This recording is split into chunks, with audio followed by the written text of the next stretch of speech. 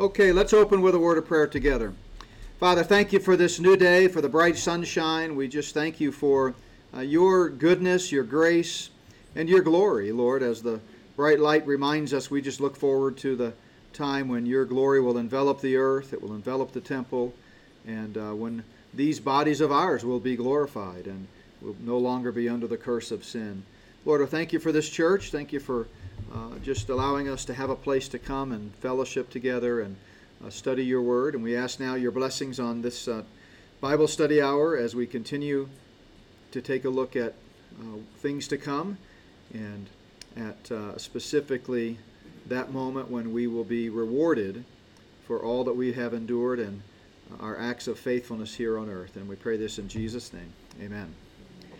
Amen. All right. Great to see you. I wanted to give a quick report about my time in Duluth. Every October for the past 15 years, I've had the privilege of traveling up to a conference in Duluth. They do a pastor's conference, and then right on the heels of it, a general conference. This year, I only spoke at the pastor's conference, and I talked about a subject I've talked a lot about through the years, but I kind of catered it toward pastors.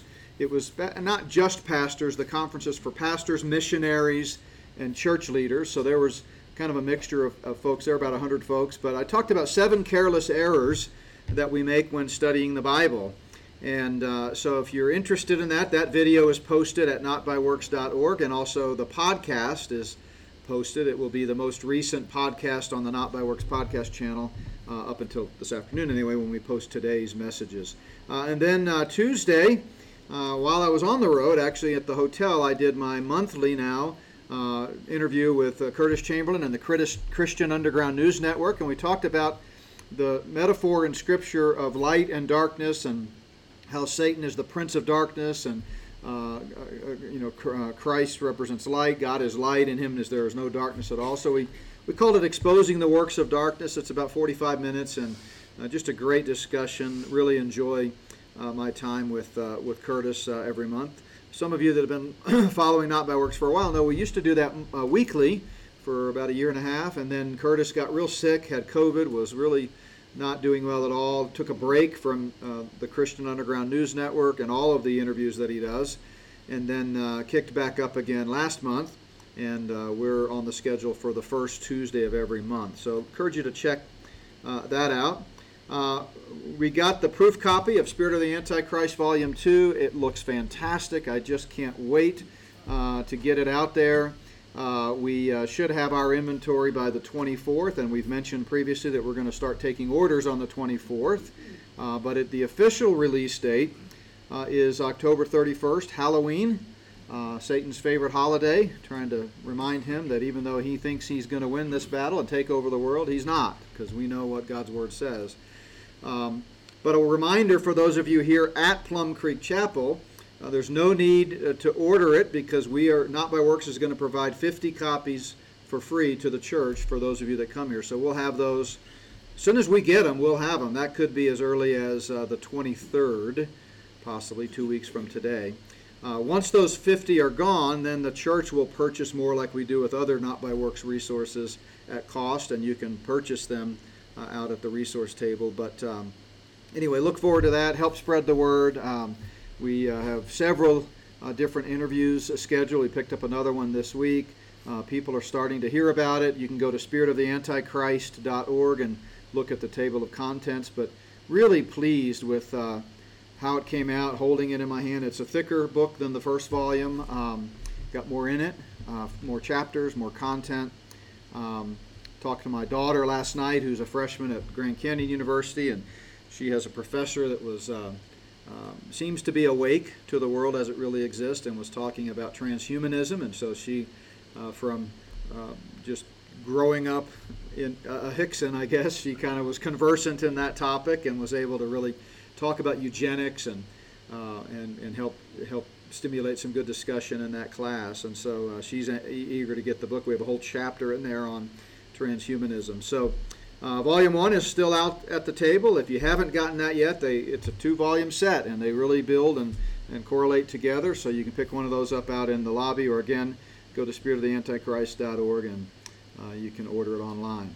So we are in the midst of a section in this study of the end times on the eternal state. And I've not forgotten where we are in that. We're in Revelation 22, kind of wrapping it up. And we are going to come back to Revelation 22 at some point, because the very end of it is just some fantastic biblical teaching about the Christ.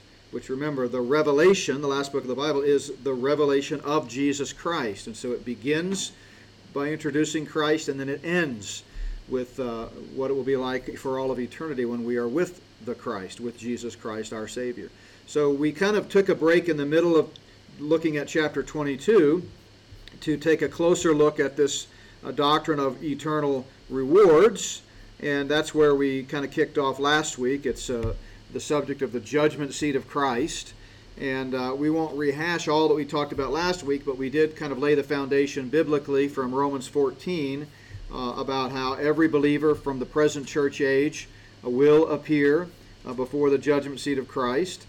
I have a handout that I gave out last week. I brought extras this week, so if you didn't bring yours back or if you weren't here last week, just raise your hand and we'll make sure you get a copy of the handout that we're kind of following as we go through this material. If you're watching online or watching the video after, in retrospect, just send me an email. I'll be glad to email that to you. I had 5 or 6 people do that this week from last week. But I do want to put in perspective, since we are talking about the end times, where this event that we're now taking a closer look at occurs. And so if you look on the screen at the study of the end times here, where it says rapture. On the far left, rapture is what puts an end to the church age. It is that imminent return of Christ, meaning it could happen at any moment when he catches the church up to meet him in the air. And then you'll notice it says preparation, unknown length of time. That's because we know biblically that the start of the final 7-year period, that tribulation period, does not begin until the signing of the peace treaty. And since that's a separate event from the rapture, by definition there has to be some length of time between the two events. And we don't really know how long that's going to be. My best guess is we're talking months, but not many, many years. Some people say it could be 7, 8 years. Some people say 2 or 3 years. We don't really know, but in that unspecified gap of time between the rapture and the start of the tribulation, that's when the judgment seat of Christ takes place. So after the rapture, all believers of the present church age, those of us that are caught up because we're alive, those that have already died and are in the presence of the Lord, their bodies will be resurrected, reconstituted, given a glorified body, and then all together we will experience this time of evaluation. It's called a judgment because it's the Bible uses that metaphor of the judgment seat that we talked about last week, which was a common first century Greco-Roman cultural thing where the Roman governors or Roman magistrates would sit on a raised platform in the town square, and people would bring their disputes to them, and then they would make a ruling. And so Paul, under the inspiration of the Spirit, of course, writing in Scripture, says, well, look, we're all going to appear before a judgment seat of Christ at some point. And so they kind of could understand the mental picture there of standing before the ultimate authority and having your lives evaluated. So it's one of several eschatological judgments, but what makes it unique is, unlike the other judgments, this isn't a judgment of heaven or hell. So, you see on the list here, judgment of Antichrist and false prophets. We read about that in Revelation 19, 17 to 20. That's when the Antichrist and the false prophet are cast into the everlasting fire at that point. The judgment of the sheep and the goats at the second coming. That's a judgment of everyone alive on earth to see whether they've trusted in Christ or not. If they have, they're the sheep and they get into the kingdom. If they haven't, they're the goats and they're cast into the everlasting fire prepared for the devil and his angels. Then we see the final judgment of Satan at the end of the millennium. And then, of course, the final great white throne judgment, which is for all unbelievers who are going to be cast into the everlasting fire themselves. So, in a sense, the judgment seat of Christ is sort of, like that old Sesame Street song, Which One Doesn't Belong? That, it doesn't really fit the pattern, but we put it in here because the Bible calls it a judgment. But you just need to understand that it's evaluation, not a heaven or hell judgment. It's a time of rewards for faithful service during our earthly life. And so again, that judgment happens right after the rapture, prior to the official start of the tribulation. Now, we don't know a lot of details about the mechanics of the judgment seat of Christ. We don't know, for example, how long it lasts. It could, happen. It's happening in heaven. We know that, not on earth, because we've been caught up to meet the Lord in heaven. So it could bleed over and be happening throughout the tribulation period. There are two things that happen, and we talked about this previously. On earth, in heaven, while things on earth are unfolding, and that is the marriage of the Lamb, when the bride of Christ is raptured and meets the Lord, and the judgment seat of Christ. So we don't know exactly how long it'll last, but it definitely happens after the rapture and in heaven. So last week we kind of introduced it. We talked about the biblical basis for it. What is the judgment seat of Christ? What's the purpose of it? And then we talked about how just about every New Testament writer mentions the judgment seat of Christ, and I've got that on your handout. In the first main heading section, we talk, for example, about Jesus' teaching on eternal rewards, Paul's teaching, John's teaching, eternal rewards in Hebrews. I'm of the opinion that Paul wrote Hebrews, but since it's officially anonymous and we can't say with any certainty, I put it in its own category. Peter talks about eternal rewards. James talks about eternal rewards, and these are not comprehensive. When I was reprinting these yesterday, so that we would have extras today, I got to thinking the way it was worded, this might imply, or someone just reading this without any context might think, well, this is the sum total of Jesus' teaching on rewards or Paul's teaching on rewards. I didn't mean it to sound that way.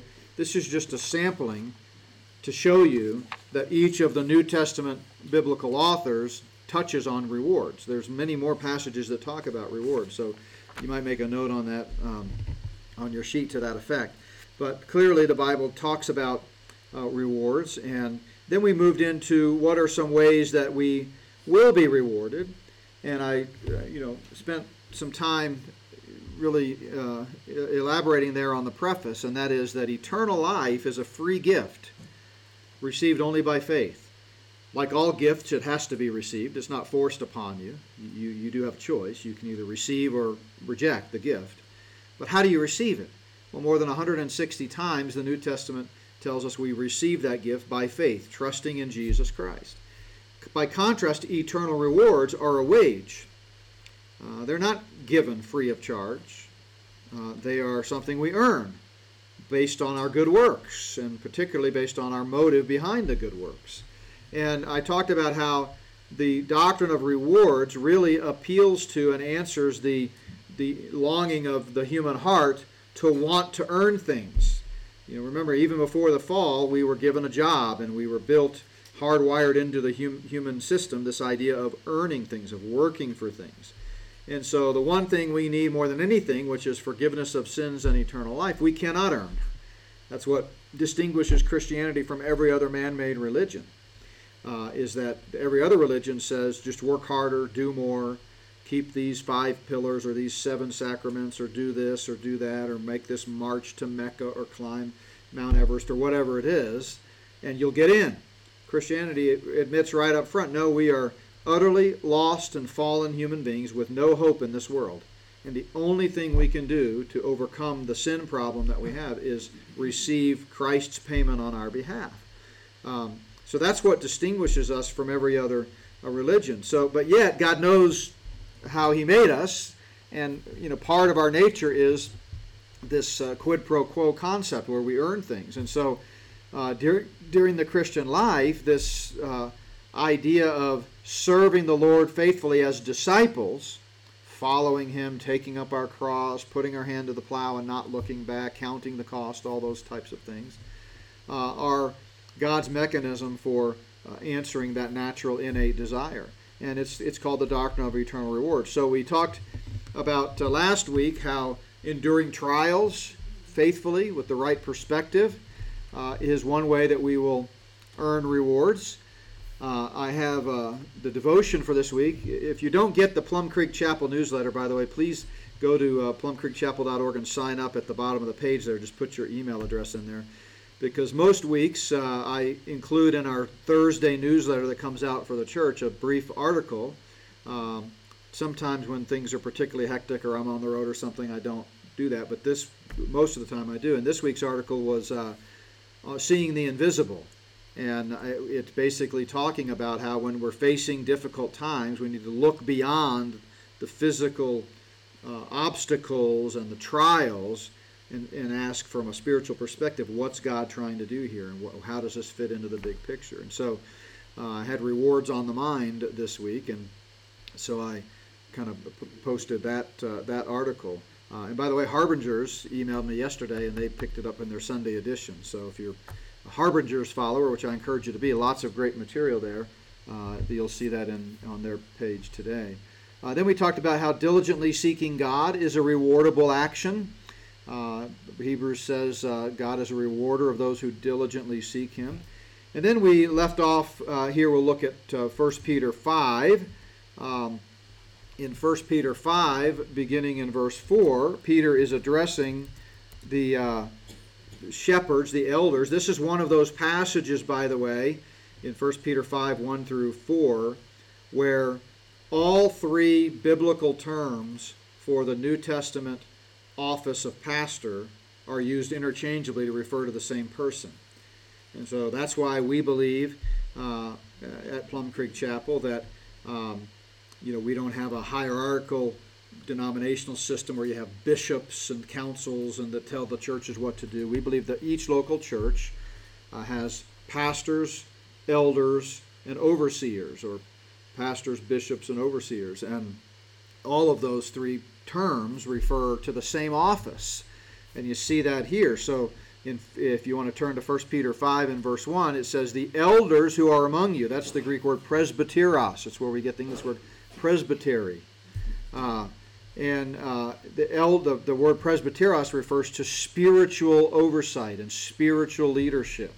Does not necessarily mean old in age, though it can mean that. Here at Plum Creek, we have two elders, myself and Fred. And that's an office for which the Bible gives qualifications, and it's a high calling. In the New Testament church, some elders were paid for their duty. They were making their living from the gospel. They were full-time, you might say. Some elders were not paid. They were lay people that met the qualifications. That's the pattern we follow here. Then he says, the elders who are among you I exhort, I who am a fellow elder and a witness of the sufferings of Christ, and also a partaker of the glory that will be revealed, shepherd the flock of God which is among you. That's the second word, poimen, and it has to do with pastoral care, shepherding, as the term might imply. So that is ultimately one of the responsibilities of elders as well. Now, we saw in our teaching in the book of Acts that as the church grew, by the time you got to Acts chapter 6, the elders had appointed deacons to help with the shepherding ministry, but they were still responsible for that. They still, as the leaders in the church, needed to make sure that people were having their pastoral needs met. So here at Plum Creek, because my primary gifting is teaching and preaching, and we also have a partnership with Not by Works Ministries, I don't do a lot of pastoral counseling and pastoral weddings and funerals and the typical shepherding type stuff because I learned a long time ago that's not the best and highest use of my time. But we certainly have people available to do that. We have women that counsel with women. We have deacons that help and serve and check up on people and are available. We have prayer ministry. We have all kinds of things to meet that need. But he's talking to the elders, and he mentions this idea of shepherding. But notice he says in verse 2, shepherd the flock of God which is among you, serving as overseers. That's the third term. It's episkopos, and it's where we get the word Episcopalian, and it has more to do with administrative oversight. Administrative oversight, just general leadership and management, right? So as elders, we are responsible to be good stewards of the resources that God has entrusted to us, right? We want to make sure that the building is cared for, that the finances are invested in the ministry, and that when people have benevolence needs, they come to us and we prayerfully consider how we can help, those types of things. So those are the three concepts: presbyteros, spiritual leadership, teaching the Word of God; shepherding, pastoral care; and then episkopos, or overseers, which is administrative oversight. And also in Acts chapter 17, when Paul is addressing, I forget who it is in that passage, but he uses the same, actually I think it's Acts chapter 20 when he's addressing the Ephesian elders, but wherever it is, he is another example where those three biblical terms are all used in the same context to refer to the same office, same position. So we don't believe that, elders are one level and then there's bishops and then there's somebody else over here. It's all the same person with the same duties. But if you read on, notice he says, verse 3, don't be lords over those entrusted to you, but be examples. And notice, and when the chief shepherd, Christ, appears, that is, at the rapture, at the judgment seat, you will receive the crown of glory that does not fade away. Now, again, remember last week we talked about the two buckets. You always have to ask yourself, is this the salvation bucket, the justification, free gift bucket by grace through faith, or is this the discipleship, sanctification, Christian living bucket? And anytime you read in Scripture where you get something based on something you do, that has to be the discipleship bucket, because Scripture is very clear that we don't get eternal life based upon our behavior. It's a free gift, not by works, lest anyone should boast. So this reward here is not talking about heaven. It's talking about a special reward for shepherds who do their ministry well. So then the next one is a special reward for anyone who longs for Christ's appearing. For anyone who longs for Christ's appearing. So if you go to 2 Timothy 4:8, this is Paul's last letter, and he says so much in this letter that is so rich. He's writing, of course, to Timothy. We call this a pastoral epistle because Paul is passing on wise counsel to young Timothy, his son in the faith. And let's just pick it up in verse 6. For I am already being poured out as a drink offering, and the time of my departure is at hand. In other words, I'm about to die. Remember, he's in prison at this time. His martyrdom was just days away. This is 67 A.D. And he says, I have fought the good fight. I have finished the race. I have kept the faith. Finally, there is laid up for me the crown of righteousness, which the Lord, the righteous judge, will give to me on that day. And not to me only, but also to all who have loved his appearing. Now again, if the requirement for getting this reward is loving and longing for Christ's appearing, this can't be talking about heaven. Because heaven is a free gift. We become a part of the family of God the moment we trust Christ. Our eternal entrance into heaven is not contingent upon how much we long for Christ's appearing. Now, if we're honest, every one of us in this room would have to admit that we go days, sometimes weeks, without really thinking about the return of the Lord. We get wrapped up in the cares of this world. We get distracted. We get busy. I hope that's not you. And I confess that it has throughout my life been me at times. But more and more these days, as we see the signs of the times and we see things unfolding before our eyes, I would guess that if you're like me, you are thinking about the Lord's return almost daily and maybe hourly. I don't know. But the point is, fortunately, whether or not we are consciously longing for our Lord's return doesn't have any bearing on whether we go to heaven or hell. The only thing that matters when it comes to heaven or hell is, have you trusted in Jesus Christ and him alone for salvation? If you have, that issue is settled. But here we're told that Paul is going to receive a special crown because he finished strong. He fought the good fight well, and he finished strong. He didn't drop out of the race. He didn't abandon the faith. He didn't backslide or apostatize. He kept strong. He persevered. And because of that, the Bible says he's going to receive this special crown.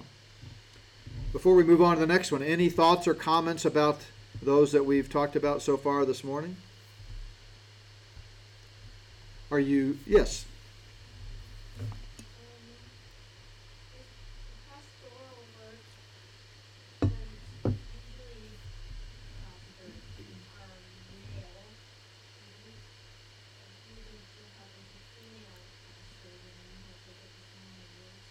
So the question is regarding the reward for shepherding well. What about female pastors? Well, it's my belief, based on the plain teaching of Scripture, that the office of pastor is reserved for men, unless a woman can be the husband of one wife, which actually these days is. I've been saying that for years, and it just occurred to me I can't really say that anymore because in our culture, people will go, okay, no problem. But anyway, no, it's pretty clear from Scripture that that's an office reserved for men. So I think that particular reward is talking about that office. It seems clear from the three terms that are used. But what the Bible doesn't really address explicitly is over 2,000 years of church history.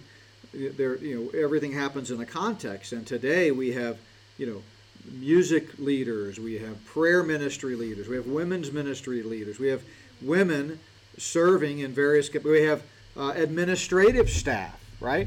I mean, back in the first century, the elders at the different churches didn't have a receptionist or an administrative assistant, who may or may not be a male or female these days. Nothing wrong with that.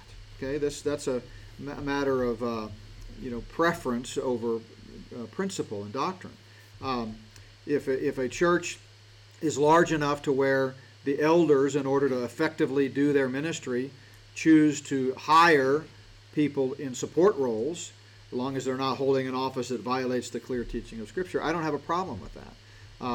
And there are other rewards passages that talk about all of us faithfully serving the Lord, faithfully discharging our duties and our responsibilities.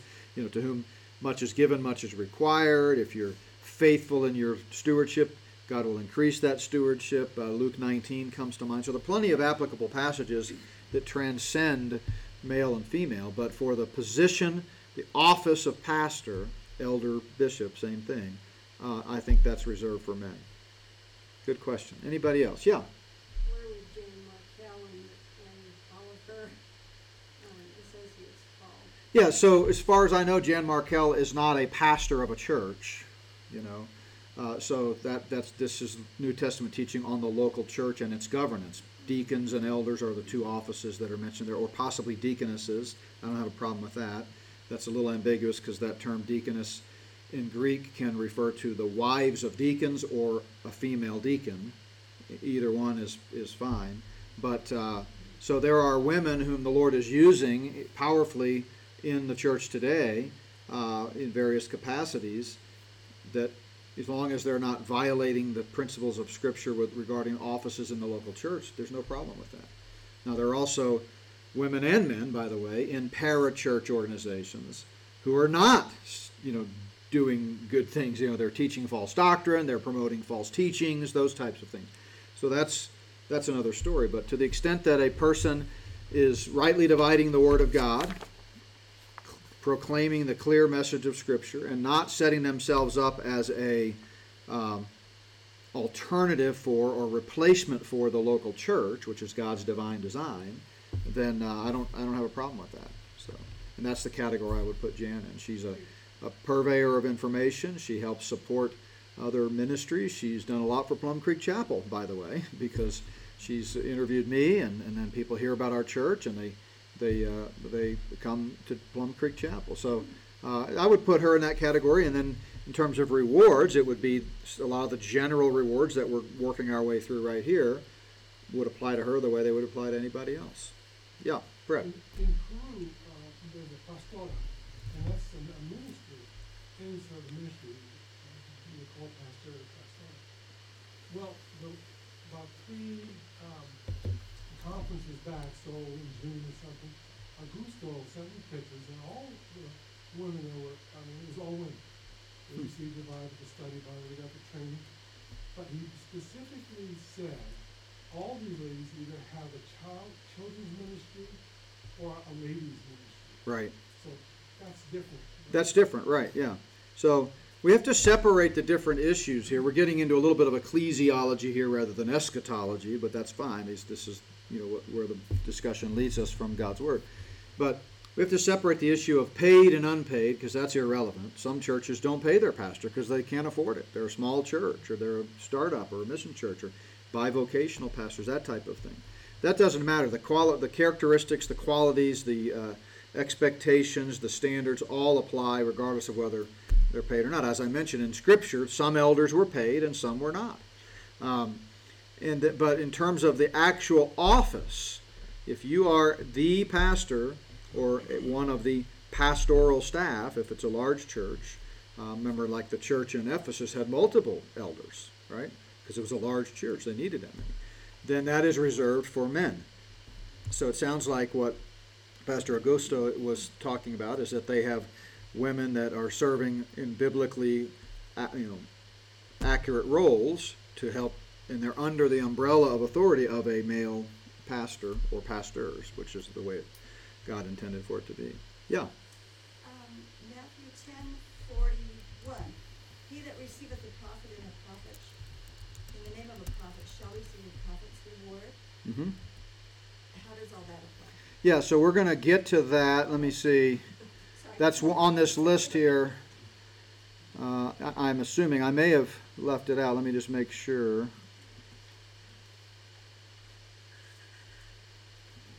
It's under hospitality. Oh, was it?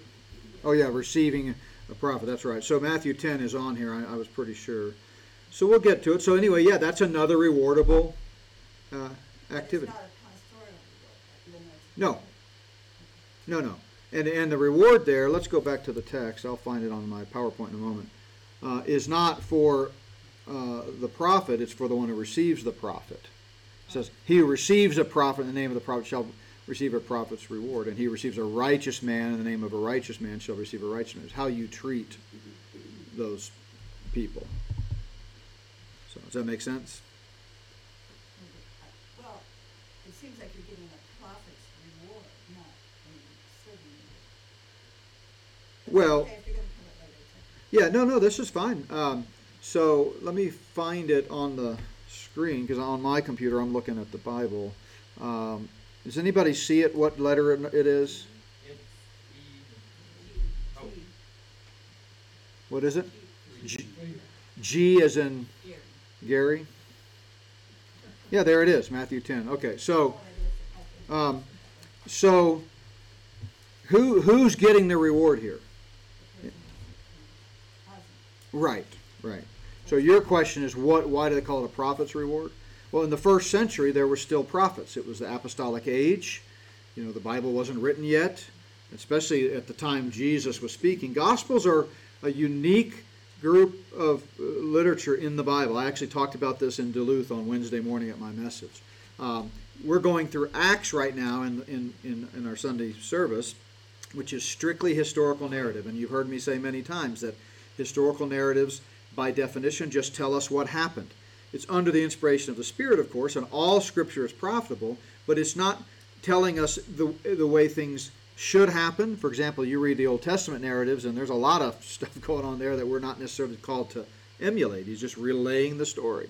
And so that's why when I give principles, like I'm going to be doing today, I try to find epistolary literature from the letters that kind of bear out that principle. So the bottom line is historical narratives illustrate principles taught elsewhere in the Scripture. Now, gospel is even more unique. It's a unique subset of historical narrative, gospel literature, and there are lots of gospels outside of the inspired canon of Scripture.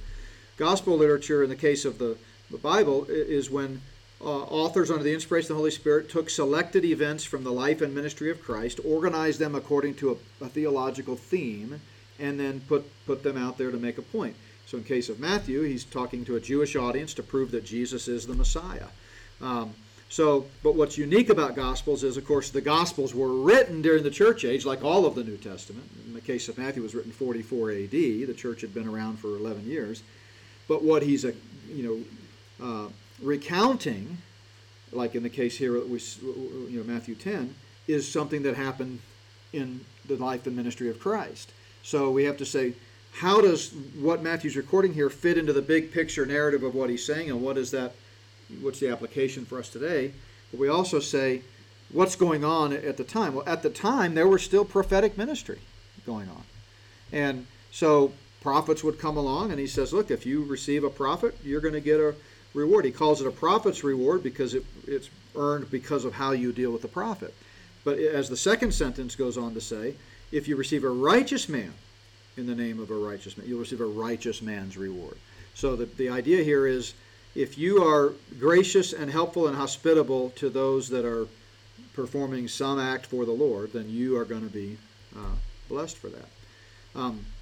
Let me give you, where's my time? 9:30. Let me give you a quick story. Neat story. This happens a lot, but this was one of the more unique ones. So while I'm in Duluth this week, I get an email from someone who says, hey, we've been following your ministry for a while. We appreciate what you're doing at Not by Works. I'm paraphrasing, but they said, we first heard you on David Fiorazo, and by the way, we live about an hour and a half south of Duluth. And we heard you say on the Christian Underground News Network that you're going to be driving back to Minneapolis to fly home on Friday.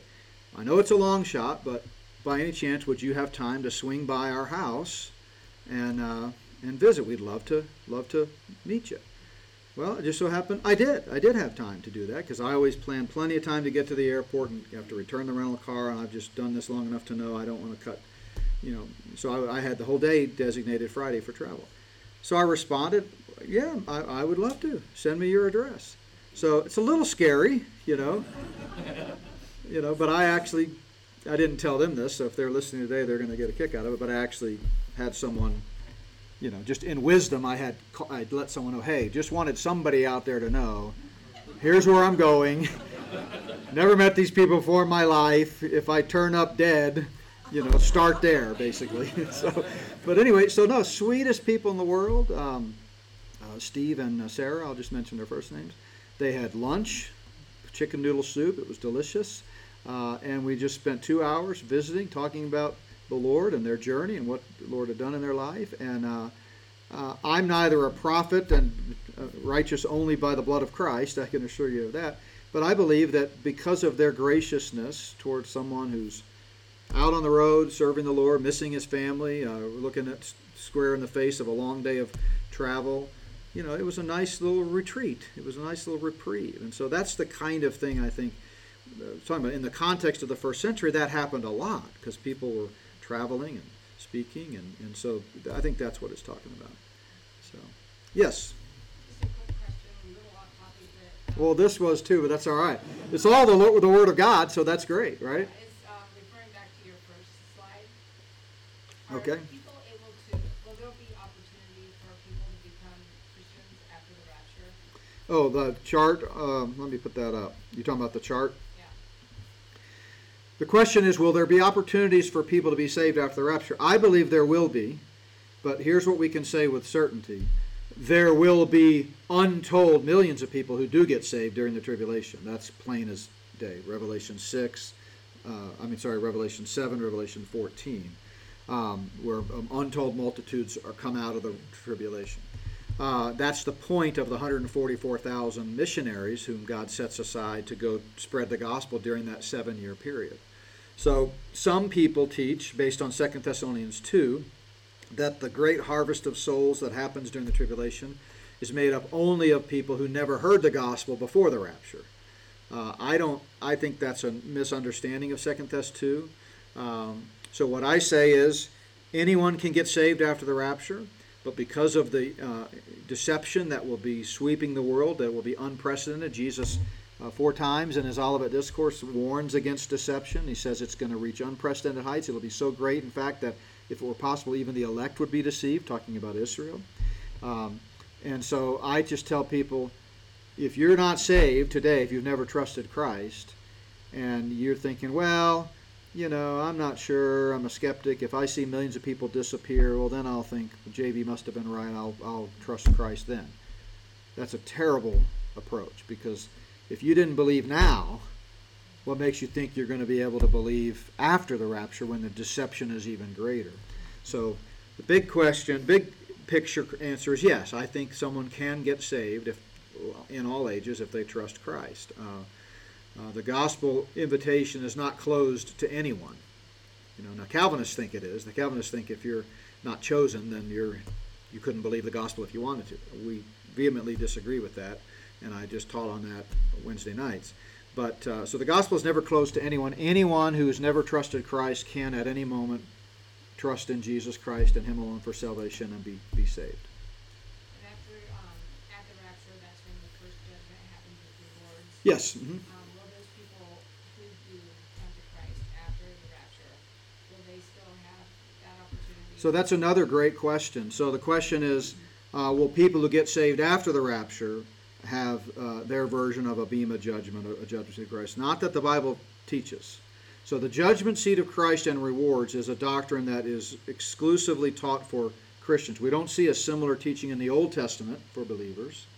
Doesn't mean they won't have their rewards of some type too, but there's no clear-cut doctrinal teaching about a day of judgment where we will be evaluated and rewarded for our faithfulness. That's something unique to the church age.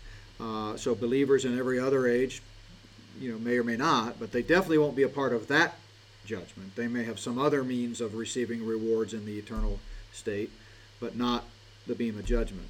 Luke 19, Jesus clearly relates these rewards to the present age. He says the king is going to go away for a while to receive the kingdom.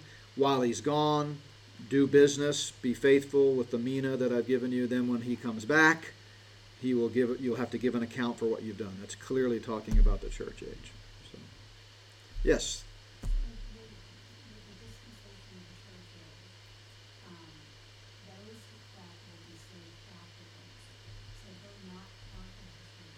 Yeah, great question. Yeah, that's another great question. And I feel like I'm not quite on my game because I should be anticipating these questions and mentioning it when I'm answering these other ones. But so the question is, those that are saved after the rapture, then that means they're not part of the church, the body of Christ. That's absolutely correct. So the church, the body of Christ, is made up of everyone who is saved from the day of Pentecost in Acts chapter 2 when the church was founded until the rapture when the church ends. This is the handiest chart that I have right at my fingertips to show that, but everything you see in blue on the screen there relates to the nation of Israel and God's program for Israel. Everything in green is relating to God's program for the church. And the church is a parenthesis and what some theologians call an intercalation in God's plan with Israel. We have not replaced Israel. God has not abandoned Israel. God has temporarily set Israel aside as His chosen nation during this time of blindness to Israel, as Paul calls it in Romans 11. But Israel still has a future. At one point, the church is going to be raptured. The spotlight on planet Earth once again will shift to Israel, and God will fulfill all of the covenant promises that He's made to Israel. So Israel is the only nation on earth that is in a covenant relationship with God. America is not Israel. The church is not Israel. We as believers in the church age have unique blessings that come along with being the bride of Christ. The permanent indwelling of the Holy Spirit, just all kinds of blessings. And we've talked previously about the purposes of the church versus the purposes of Israel. But we are not Israel. So here's the 5 purposes of the church. And then here's the 5 purposes of Israel. I know you couldn't read those that fast, but I'm just trying to get them all on the screen here. So God has a purpose for Israel. God has a purpose for the church. And never the twain shall meet. And in eternity, for all of eternity, after the millennium, there will be 3 groups of people. Israel, the church, and the Gentiles. All believers, but all serving the Lord, all worshiping together, all part of the ultimate family of God, but we don't ever lose our distinction. It's not like these are just earthly distinctions. We are part of the church. So people that get saved during the tribulation are part of Israel, because that's still part of God's plan for Israel. It's the final 7 years of His 490-year plan, as you saw in the chart on Daniel that I had up a second ago. So just the same way that people who were saved in the first 483 years from 444 BC until the time of Christ are part of Israel, believing Israel. Similarly, during the tribulation, if they get saved, they're part of believing Israel. That's why that final 7 years is referred to as the time of Jacob's trouble. It's Israel. And that's why the missionaries that are going out to spread the gospel while the Antichrist is reigning in terror are Jews, 12,000 from each of the 12 tribes, because the gospel will once again kind of go through Israel, whereas today it's Jew and Gentile in one body. There is no, national Israel that's playing a role in God's plan today. Yeah. Yes. Sorry. So, that makes sense, because I really never thought about that last 7 years would be just part of that, Sure. 7-year period. Absolutely. Yeah. Yeah. Remember, Daniel says 490 years have been prophesied for God's people and His holy city. Only 483 of them have happened. It makes sense then that they would name it Israel. Absolutely, yeah, for sure. All right, we're almost out of time, but that's fine. We'll take some more You questions. mentioned the three things: the church, the Israel, and the Gentiles. Correct. Can you expound a little bit on the Gentiles versus the church, or what's the difference? Yeah, so there are believing Gentiles throughout history who did not convert to Judaism. They they weren't proselytes. Could think of, anybody before Genesis, whenever Jacob was born. Abraham was 12. Abraham, Isaac, late Genesis, let's just say. My brain is kind of fried. So people that got saved before Israel, people around the world who just, understand there's a God, and then according to Romans 1, God sends them special revelation so that they then understand that only God can provide a Redeemer, and they trusted in Him. That's Gentile believers. So it's all believers, obviously, in heaven for all of eternity, or heaven and the new earth. But some of them will be part of God's chosen nation, Israel. Some of them are part of the bride of Christ, the church, and some of them are just believers that are in neither one of those categories. Are the Gentiles prior to the church then? No, they could be afterwards, theoretically. Yeah, I think the same thing that's true in the tribulation is what was true in the Old Testament times. All the rules are the same. Why wouldn't they be part of the church then? Because the church is done. The church was raptured, and we're out of here. And as you see in the chart here, this tribulation is the continuation of God's plan for Israel. Paul talks about in Romans 11 that today blindness has happened to Israel, but someday the deliverer is going to come back, he says, and then God's focus will once again be on Israel. And so, but it's conceivable that people in parts of the world may trust in Christ and be saved, but not necessarily coalesce back into Judaism. See, in the Old Testament, you had, Gentile nations too that were saved, but many of them got saved through the ministry of Judaism, and they became proselytes. So they were Gentile people that were part of Judaism, if that makes sense. So in any age, you'll have, in the Old Testament age anyway, Jewish believers, Gentile believers. Church age, doesn't matter, Jew and Gentile are one body. So anybody that gets saved today is part of the church. That's the only option. But after the church, you once again will have Jewish believers and Gentile believers. Yeah.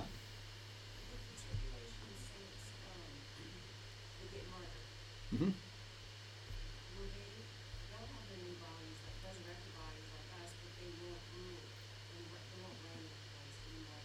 Correct. So the people that get saved during the tribulation and then are martyred, they will be resurrected, as you see on the screen here, at the second coming. Tribulation believers are resurrected at Christ's second coming, Revelation 20, verses 4 and 5. But they don't necessarily reign with Him. I'm trying to think. There are some Old Testament passages that talk about like sitting at the banqueting table, Abraham, Isaac, and Jacob. But the passages related to rewards that we're talking about and that we're going to pick up with again next week, or next time, I won't be here next week, but are when it talks about positions of authority, that's related to the church. So, yeah. The time between the rapture and the revealing of the Antichrist, you mentioned you believe it's months. Yeah, that's my gut feeling. Okay, I was just wondering if you could explain a little more on why you believe that.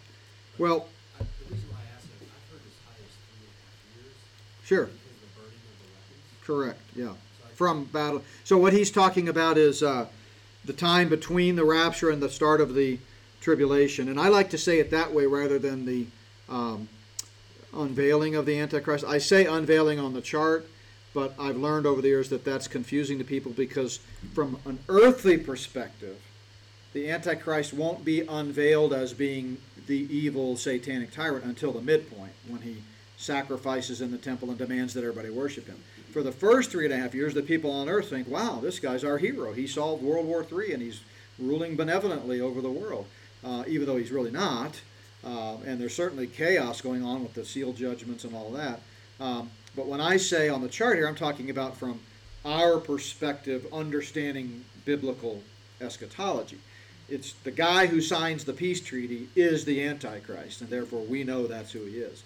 And some people on earth will know that too if they know their Bible after the rapture.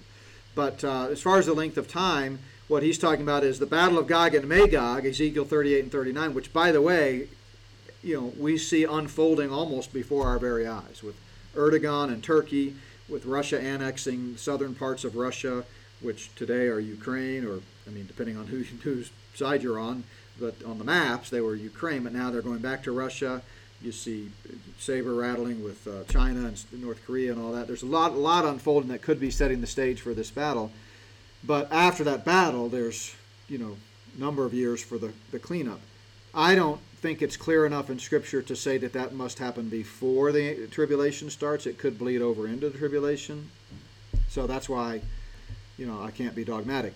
Why I say months is that my view, and this again is just not, I can't cite chapter and verse, this is just my best guess at having studied it, and I tell this in my book, What Lies Ahead. I believe that after the rapture, in the chaos that ensues, a northern alliance, Ezekiel 38 and 39, is going to come against Israel to try to seize that moment and capture that sacred land. At the same time, according to Daniel, a western alliance is going to form that's going to come against that northern aggressor. Now, the picture the Bible paints very clearly in Ezekiel 38 is that God supernaturally intervenes and protects Israel from the northern alliance, Russia. But it's my belief that the western alliance will sort of take credit for it and say, oh, look, we solved this conflict and we established world peace. And it's my belief that the leader of that western alliance is going to get propelled to world fame, and he's the one that then brokers the peace treaty and signs the peace treaty, and that's the Antichrist. Now that's kind of the way I see it playing out. And I think all of that's going to happen very quickly, so that not years, but months. But I could be wrong on that, and I have a lot of friends that, take it as a longer period of time. One of them is probably calling me right now to tell them how wrong I am. But anyway, if you read in What Lies Ahead in the appendix, I have a sequential order of end times events that kind of lays out, starting with the rapture, what happens next. So we better stop. I'm way over time, but I love this stuff. If you have other questions, you can see me, after church or something like that. But anyway, thank you guys. We'll kick off again with the service. For those of you live streaming, that'll be roughly 10:25, 10:35, something like that.